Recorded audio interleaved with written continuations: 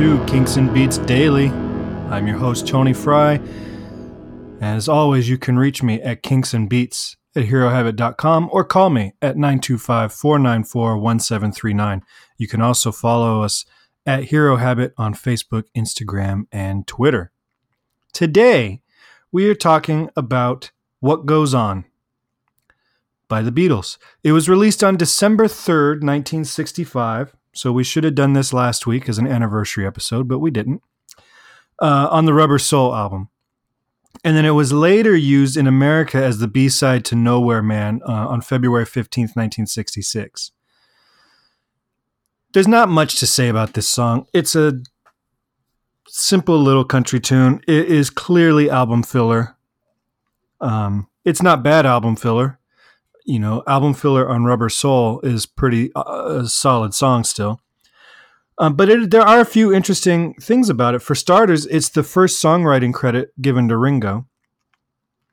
And it's the only song in the entire Beatles catalog to have the songwriting credit of Lennon-McCartney Starkey. There's Dig It on Let It Be in 1970. Credits Lennon-McCartney Harrison Starkey, but this is the only one where just those three are credited as songwriters, and there are very few instances where a song isn't credited to Lennon and McCartney, except for George's songs, obviously. So that's kind of a quirky thing. What makes it even more quirky, though, is that John wrote this song back in the Quarryman days. So this song's been floating around since way before Ringo was even in the band. And they had actually originally wanted to do it as a follow-up to Please Please Me back in 1963. So even within the Beatles, this song has been kind of floating around for a couple years at this point. Ringo claims that he contributed 5 words to it, and that's how he got the songwriting credit. Who knows what the real inspiration of giving him any credit for it was, but there it is. They recorded the basic track in one take, which is kind of cool because the band sounds pretty tight on it. But again, they've known this song for a long time, so they didn't need a ton of rehearsal, I would imagine, because it had been floating around for a while. And it was the same session that they did the 12-bar original, which is on the second anthology. Which is just a 12-bar blues jam, kind of, in the style of Green Onions. But knowing that it was recorded on this same session that they were doing their imitation of Green Onions, and this is obviously their imitation of every Carl Perkins tune. You hear George's guitar playing. It's brilliant. It is. I've always said George was a remarkable guitar player in his own right. He wrote some of the best guitar licks, the best riffs, the most beautiful solos, all the way through the Beatles and his entire solo career. The man was a brilliant guitar player with a very unique touch and approach to the instrument that is beyond what most rock and roll players will ever touch. That said, he was also a fantastic imitator because when they're doing Chuck Berry songs, he plays like Chuck Berry. When they're doing Carl Perkins tunes, he plays like Carl Perkins. The man was a student of the instrument in every style. And this proves it because on this song, which isn't a Carl Perkins song, it's an original song, he's delivering a guitar part that is authentically rockabilly, even though he's he'd be 23-year-old from Liverpool at this time. It is an authentic rockabilly. It hits all the points that Carl Perkins would have hit.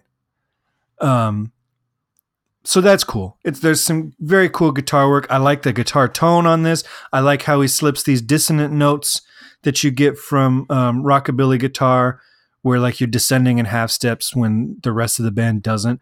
I love that stuff. He's doing some cool stuff. So we've got that. But going back to this Green Onions copycat song that they were doing, if you listen to Paul's bass line, he's doing the whole time And I don't have the music in front of me, so I'm just going to fake it. But he's doing the whole time, he's going...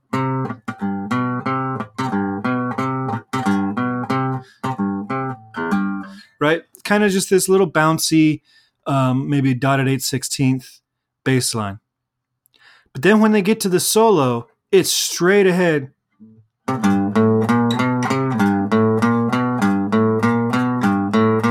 Right? And he's kind of got this walking bass line that he pulls out for the solo that sounds to me a lot like Booker T, or something of that genre,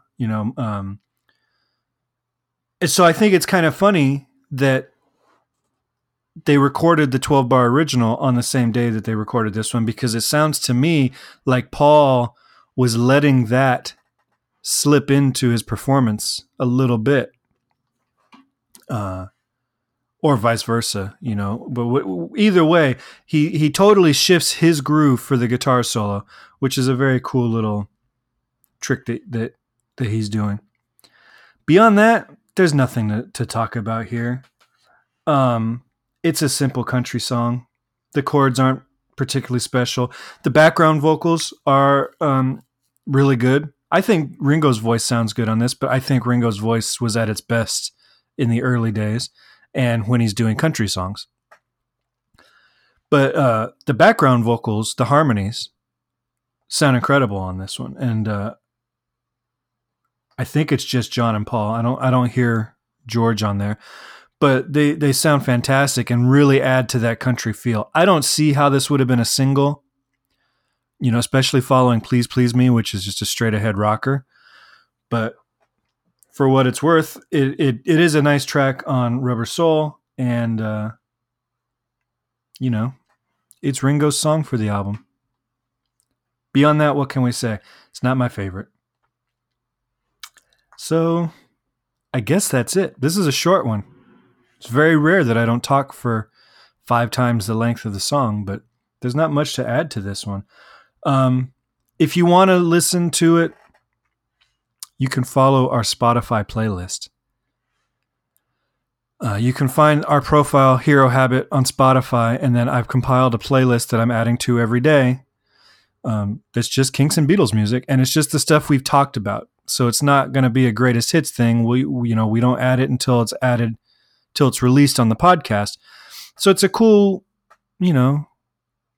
I think if we're gaining new appreciation for this music, maybe you're going to want to focus on that more than the songs we haven't talked about yet. So you can give that a follow. And then, of course, it will be in our weekly rundown on Friday at herohabit.com. Again, give me a call, 925-494-1739. Let me know what your favorite and least favorite Beatles and Kinks songs are. 1 voicemail per song, please. Split it up. So you can call me as much as you want. I'll include you on every podcast if you call about every song, but leave a different voicemail for each podcast. Or you can email me, kinksandbeats@herohabit.com. All right, I will talk to you tomorrow as we discuss, oh my goodness, a Kinks song with some of my favorite Dave Davies lead guitar work of any Kinks song. And I'm going to have to do my homework because I'm not even sure how he does it. Dave, if you're listening, call me. We need to talk about this one. All right, I will talk to you guys tomorrow.